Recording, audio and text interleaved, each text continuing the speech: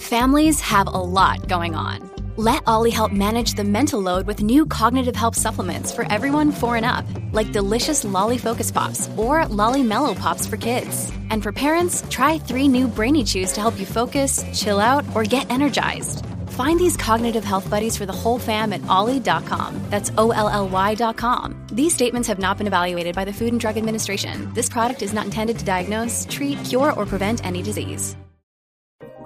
Hello, I am here with Trisha Campbell, author of 8 Was Enough. She's a mom of a very large family. I'm so excited to get to know her and hear her story. So welcome, Trisha.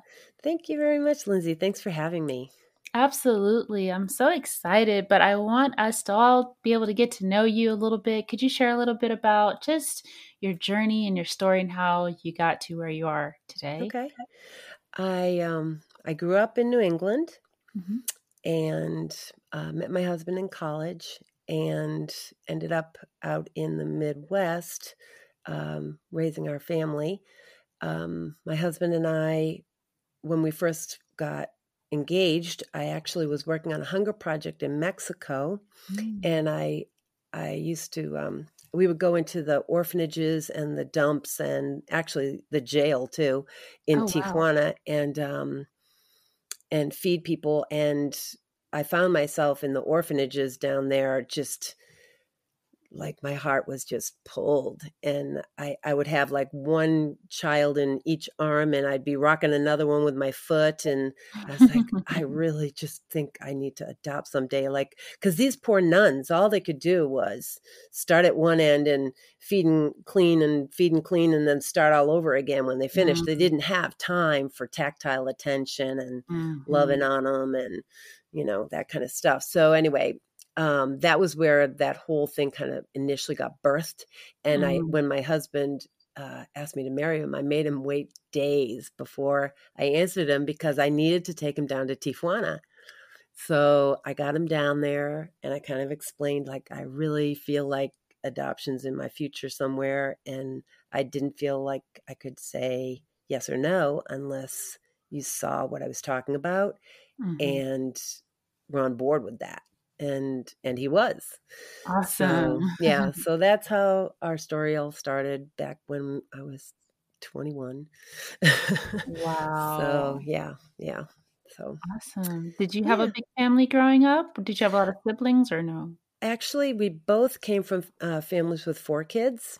Okay.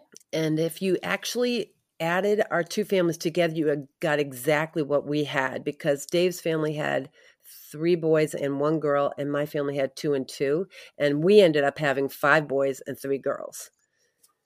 Wow. Yeah, it's kind of a weird coincidence, but yeah.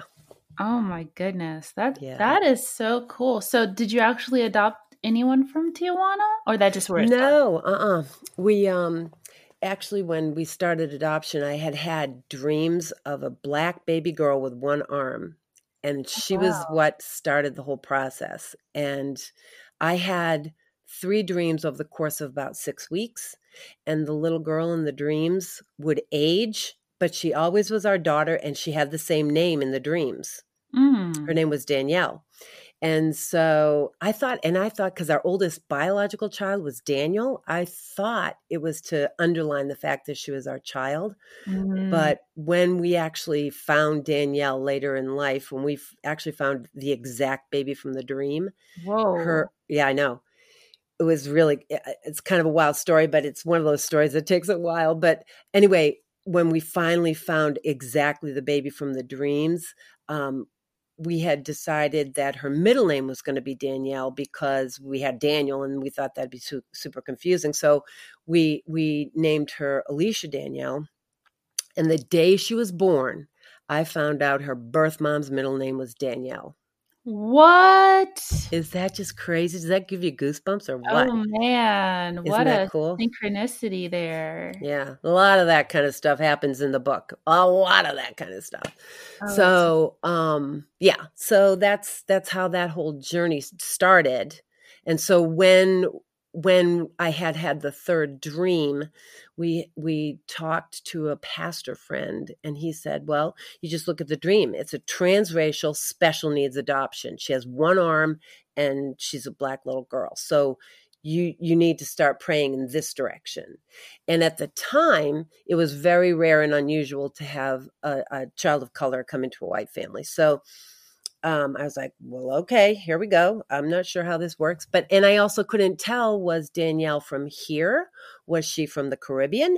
Was she from Africa? Was she from South America? I don't know. I really did not know because she was our daughter in the dreams from the time she was very little. There wasn't like she would have some accent or something. She didn't. So I didn't know. Mm-hmm. And so that, it took a lot of prayer and intentionality to get there, but we got there. So so our second adoption actually was the baby Danielle. Wow. Yeah. Oh my goodness. Now, how old was she when you adopted her? 6 days. 6 days. Yeah. 6 days. Oh right? My goodness. Yeah. Wow. She wasn't our youngest one. We got another adoption at 4 days at one point. Wow. Yeah. But at one point we started to foster and adopt, and that's why we could get a baby that young. Okay. Yeah. Gotcha. Okay. What was that experience like when you actually saw her and held her for the first time? It was kind of surreal, actually. It's like everyone else like faded out of the room, and like it was like, oh my gosh, there she is. Like, that's her. I couldn't believe it. And the funny thing was too, there was a whole nother thing happened in that gave the indication that she would be one of those kids that always had one sock on, one sock off. And she was just like that. Same thing with the shoe. She would always have one and one off, and one on, one off. And it happened in real life. And I was like, that is so wild that those things just, you know what I mean? Like those things just came right forward. And I would literally have people come up to me in the grocery store with their shoe. Like, I'm sorry, is this yours? I'm like, yes, of course it's mine. But anyway, it's really, really neat. But anyway, like I said, the book is full of those kind of just wild, miraculous things were happening. And so pretty neat.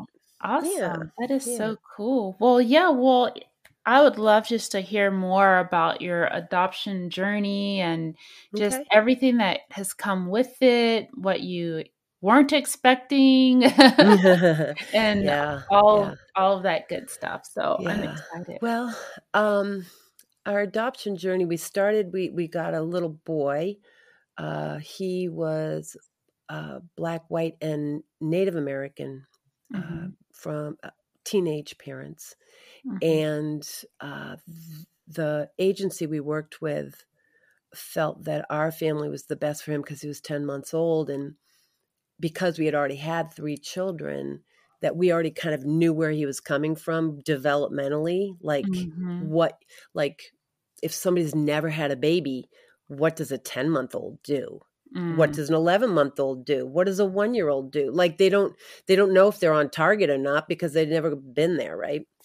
So they felt that because we had 3 kids prior to that we would have a sense of what was appropriate developmentally, and that we would know if he needed any kind of therapies or any kind of interventions, because he came from a pretty rough background, and the teenagers lived in very rough households. And so we couldn't know, other than we knew a lot of the biological grandparents were self-medicating for something. And so we could only assume these things come down the line. So if 3 out of 4 are self-medicating, something's going to go on, right? So you have to be ready to watch for those things and stuff. The other thing is with adoption is that when a child is exposed to something in utero, it's not just a trauma. It's actually something that they're gonna carry forward. So, like, let's say you're exposed to violence in utero, that impacts a child, right? So it doesn't matter if I got a baby at 4 days old or 4 years old. They all went through some trauma relative to adoption. So people that think, oh, you got a 4-day-old, well, clean slate, right? Clean slate. You're going to this baby's going to be whatever you put into him. Well, no. I always tell people, I believe that that children are books to be read, not to be written. And so if you're saying it's a clean slate, you're saying I'm going to write that book. I'm saying no. I'm saying there's a book already there, and I need to figure out how to parent him best or her best. So some of our kids were exposed to drugs in utero. Clearly, that's going to come forward in some manner, right? Some of our kids had venereal disease when they were born. So those things come forward and impact them. So that's clear and obvious, right? That's trauma, physical trauma to their little bodies, but then also emotional things. And babies hear when they're in the womb; they can hear. Yep. And if the mom is under stress constantly, they're getting adrenaline. So that all these things are various traumas that a child can go through prior to coming to your household. So you have to think like that. You have to try to be objective and watch them from the outside a little bit. So some of our kids, like one of our kids was just shy of 3 when we got him. And I had to be very alert and very, what would you call that? Almost analytical, I guess would be the word. Almost like analytical about how I watched him in life in the earliest, very, very earliest parts of having him in our household. I was trying to kind of figure him out. And when we got him, there was a big red ink mark at the top of his folder that said MR, which at the time is totally inappropriate now, but it meant mentally retarded. And now they use the term developmentally delayed, but this big MR was looming at the top of the thing. And my husband and I both felt like, there's something up with this little guy, but that's not it. And so I read lots of books. I just kept watching and trying to figure him out and all, while at the same time being the mother of many other children. But he ended up, he was not MR. He had autism, and he was legally blind. That'll impair some things, right? Oh, for sure. Your perception of reality is going to be a little twisted if they haven't got the right glasses on you yet. Right. So, yeah. So, coming forward, it was a whole different ball of wax once we got him out of the classroom that they had him in. They had him in a class that was all kids that were MR or designated MR. And this child was not, but that's all he was surrounded by. And so at the time I was actually his foster mom, you don't have a lot of rights as foster mom. I had to really get on his social worker to get him out of that class. I was like, this little guy needs some appropriate role models. Can we please get him out of that class? Yeah. And it wasn't until I actually got a doctor that did her own assessment and said, no, it's not this, it's that I could get him out of that classroom. Oh my goodness. Yeah. So trauma is real. Trauma is one of those things that, excuse me, you have to, it's going to be different levels and different times and like different parts of their life that things might trigger back to earlier. And you have to start to look for those and figure out what your kids' triggers are and stuff. So, it's definitely a traumatic thing, but at the same time, it's also a blessing because so a lot of those kids that were like I considered abuse in utero, if you're taking drugs and doing all this other stuff, right? They're out of that situation. So like one of our kids couldn't even sit at age 1.5 because they'd been neglected so badly. Right? So, I mean, that's not just neglect. It's abusive. It's kind of, you know what I mean? So you have to be ready to look at those things and deal with those things. So, yeah, but anyway, yeah, but it was a blessing at the same time, right? So we go on and we built this family, and we had kids that had different issues or whatever, but we would get them whatever kind of helps they needed, whether it was physical therapy, speech therapy, occupational therapy, sensory integration, whatever. But we would get them the helps that they needed, and then we would also just be mom and dad, right? Just be family. So, yeah. And how has their relationship? How old are they now? So when we finally arrived at the number 8, they were 0 to 14. Okay. I drove a 15-passenger bus for many years. I can still back up on a dime because I'm very good at using mirrors. But now they are 22 to 36. Wow. Yeah, and we have 12 grandchildren. Ooh. I know. So that marches on too. Oh my goodness. Yeah. So, how has it been from their perspective of being adopted into a new family, maybe a family that they don't look like the same as how they look? How's it been for them? Well, honestly, the way it went with our family, like first off, I would say our biological kids, that was how life was. When we started, our oldest was 7. This is their normal. So it's not like they in some way felt like, these kids were different or whatever. We always taught them that, God has a way of getting you to your forever family. Some people are born in it, other people are brought in from another way. So it doesn't matter. Like, we are family, right? Not like, it's not this is my foster son or whatever. You know what I mean? This is my son. Yeah. And they all thought like that because it started from very young. And the relative to not looking like us, 5 of our children were children of color. So it's not like they woke up to all white faces and like, oh, why am I different? It wasn't that way for them because we had a lot of different shades in our house. And we always told them, you had nothing to do with your race. I didn't either. So it's really kind of one of the least important things about me, right? Like, you had nothing to do with it. What matters is your character and what's going on the inside. That's the important part of who you are. And so we handled it that way. Not that your race isn't part of you. It is part of you. It's just that it's not the most important part of you. Correct. Right.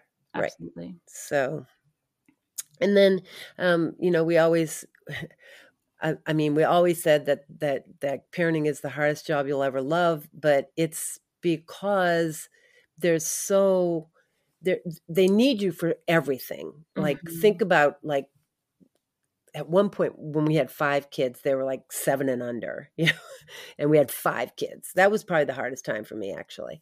And they need you for absolutely everything, physical, emotional, spiritual, financial, social, whatever, all of it. Right. And then, life moves on, and it's so rewarding in all those areas as well. Well, not financial. That one is always a drain. But all the other things, all that other stuff it causes growth in everybody, like, so would my oldest son have ever learned to enjoy Broadway show tunes because his sister was into musicals and performing that way? And would she have ever seen a hockey game had she not had these brothers? Probably not. Like it enriches everybody. sometimes people would be like, oh my gosh, you had 5 boys? Wasn't that nuts? And I was like, well, we had 3 girls too. So it kind of had a softening effect. And they're like, 3 girls too? And I'm like, no, it was good. It's good. It's good. So yeah, it's kind of funny that way, but yeah. Oh So, man. yeah. Wow. And that was so interesting as far as, the fact that, we experience a lot before we even get here, Right. So I know it's kind of like you're able to, as the adult, have that ability to see that and be able to have the compassion towards it. How are they? Did they feel like, were they able to see all of the work that you were putting in and feeling the support from you? No, kids don't I know think they like can't, that. but as they got Yeah. older, were they able to look back and just to have that awareness as they got older, or is it like, I think "No, some it's of just them, my I life"? think some of them have. I think others have not, and maybe that's Mhm. just at their level of maturity or immaturity. Sure. That maybe they'll arrive at that point someday. Maybe they Mhm. won't. But we didn't do it for any reasons to get anything back anyway. Yeah. So if your expectations are dead low, you're not going to get disappointed. Mhm. I just, I don't have real lofty expectations of some sort of credit or to have them somehow thankful or something. I don't. I have. I Mhm. mean, if they ever come back with that, that's wonderful. But that there's no expectation there. Mhm. Yeah. But Oh, yeah, it's so important to not set those expectations because then it just sets us up for disappointment, absolutely, because we're constantly absolutely. looking for it and, whatever the case may be. I was just curious just because it just seems like, you've given so much coming from a place of, whatever the love that you truly felt for them, that you Mm-hmm. wanted to, take on everything that they've been through. Right. I was just interested because it's just interesting. But Yeah, I think too.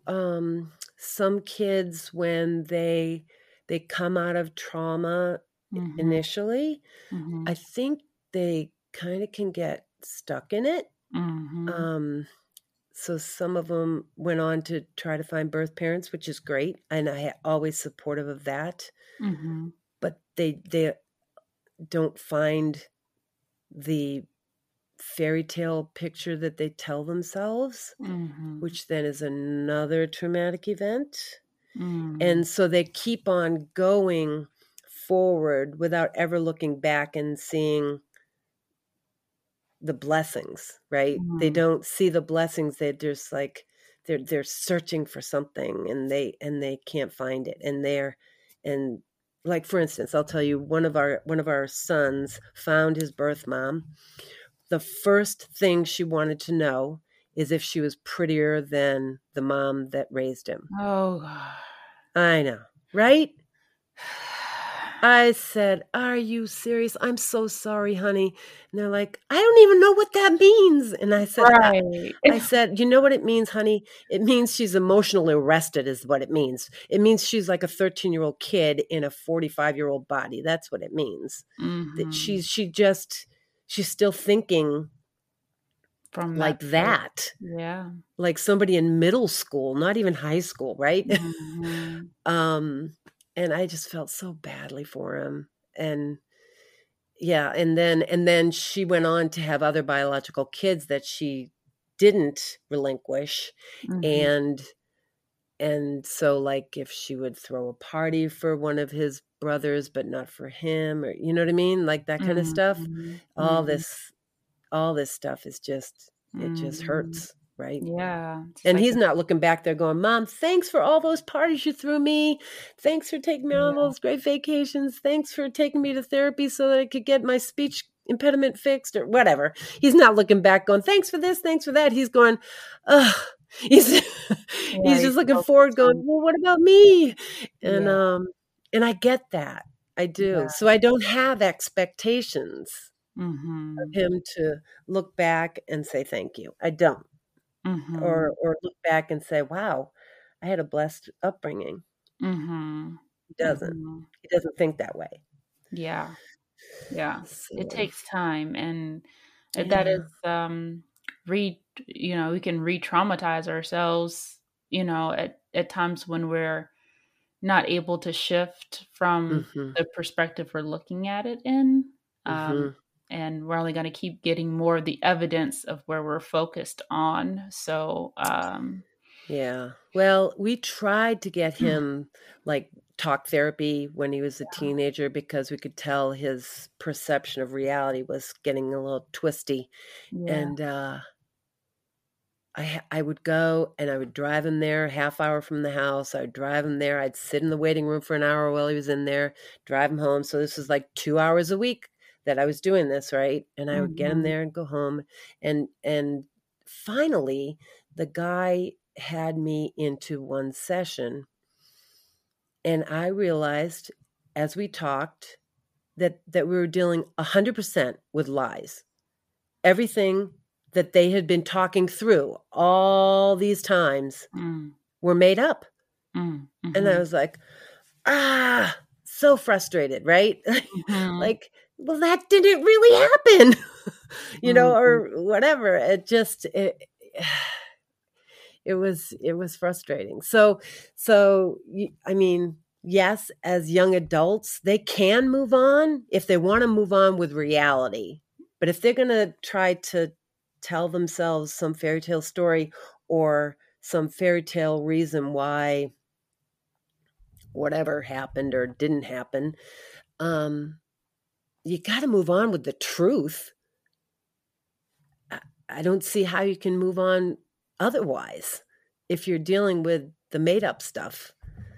You're Mhm, not dealing with anything. mhm, So mhm. so And it's rough.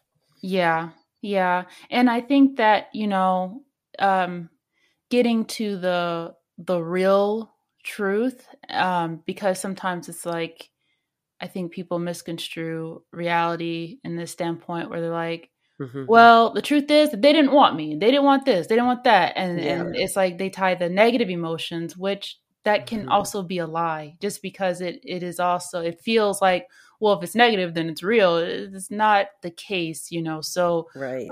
we can attach like, well, I'm not worthy. I'm not good enough. I'm not this, and that's also a lie. Amen. And you know Yeah. what? That is the number one thing. If you Mhm. want to be a resilient person, if you want to be able to bounce back in life when stuff happens to you, Mhm. you better not be living on a lie. Yeah. Because the thing is, like, you have to, as an adult, root out what the lies are that you believe. I Yeah. mean, we all believe certain lies. Oh yeah. And so if you're functioning on those and your thought life is caught up in those, you Mhm. won't be resilient. You won't be able to bounce back because you'll have everything that happens to you will be proof that blah blah blah, and it's all like victim mentality. Mhm. And you can't have victory in your life when you're coming out of that mode. Mhm. So I mean, I always, when I'm talking about relative to being able to be resilient as a parent, I always tell Mhm. people, number one, take care of yourself physically, emotionally, spiritually, etc. You got to take care of yourself because you can't pour from an empty pitcher, Mhm. right? You Right. gotta you gotta be you gotta be okay yourself. And then number two, take care of your marriage. Always take care of your marriage. You've got to be a team. If you're coming at it like you're in a competition, it's going to be a problem. Yep. You got to be a team. And I was a basketball coach for decades, and my husband was a hockey coach, and so Oh, we always kind of, nice. yeah. So the two of us would think of it like, all right, we're not in man to man anymore. We're in zone defense. Man to man is long gone. Like, Mhm. so we gotta think of it like this. So, but we were always in it together, and we always had date night. We every single Tuesday was date night, and the kids knew it. Everyone knew it. Tuesday night was date night, and sometimes it would get hijacked, but we tried to never let it get hijacked more than 2 times in a row. So we kept our date night as much as we could. Because frankly, there would be weeks go by and I would go, did I finish a sentence with Dave this week? You know Oh, what I mean? Like, yeah. did I ever finish that thought? I was about to say this and I got interrupted, of course. And so yeah, so we always had date night. And then number 3, I would say take care of yourself, take care of your marriage, and protect your thought life. You know, you gotta believe the truth, and the truth about yourself and your value, the truth about your marriage, the truth about children. I mean, like, think of how many people think teenagers have to rebel. No, they don't. Right. If you believe that, you're going to walk it. Yep. But if you, I mean, but that's just one of those lies that so many people believe, that they almost make it happen. Yeah, exactly. So yeah, and or if you believe lies like, I shouldn't ever have to suffer, or I can't do this because of that, or you know, I mean, things about life that you have stuck in your head. You're right. You probably can't do that because you're handling things from that mentality. And let's face it, it's not if suffering comes, it's when. Life's hard. Stuff happens. And you're either going to respond to it or you're going to overreact to it. And reaction is never good. I always would tell the kids, I said, you don't want to be a reactor. You want to be a responder. And when you react, you're reacting out of your flesh, man. You're just kind of going, wow, and you're going off the cuff. But if you're a responder, you're responding out of your soul, your mind, your will, your emotions, all those things. You got those queued up. You thought this through and you're responding versus reacting to life. And you're going to be successful if you're a responder instead of a reactor. Reactors a lot of times end up pushing friends away, pushing spouses away, pushing their children away. If you're a reactor, yes, it can get pretty rough on the people in your life. So anyway, we always taught the kids to be responders as much as possible. I mean, we all have emotions, but you know, responding is better. So, but those were the ways we always tried to be ready for those things that come. And I'm not saying it was easy. It was not. We had some pretty difficult things that we had to get through. And they're all there, and they're all in 8 Was Enough. There's lots of really story. The other thing that's in 8 Was Enough, which I did intentionally, I interspersed some of the harder stuff with things I called amusing anecdotes, because kids do the funniest things. And there were so many funny little stories from when the kids were growing up. And so whenever we would have like some really tense part of the book, I would pop in an amusing anecdote just to keep the reader from going, oh my gosh, like how on earth did they get by? And, so it was, yeah, there's enough of those times that it makes it fun, but, awesome.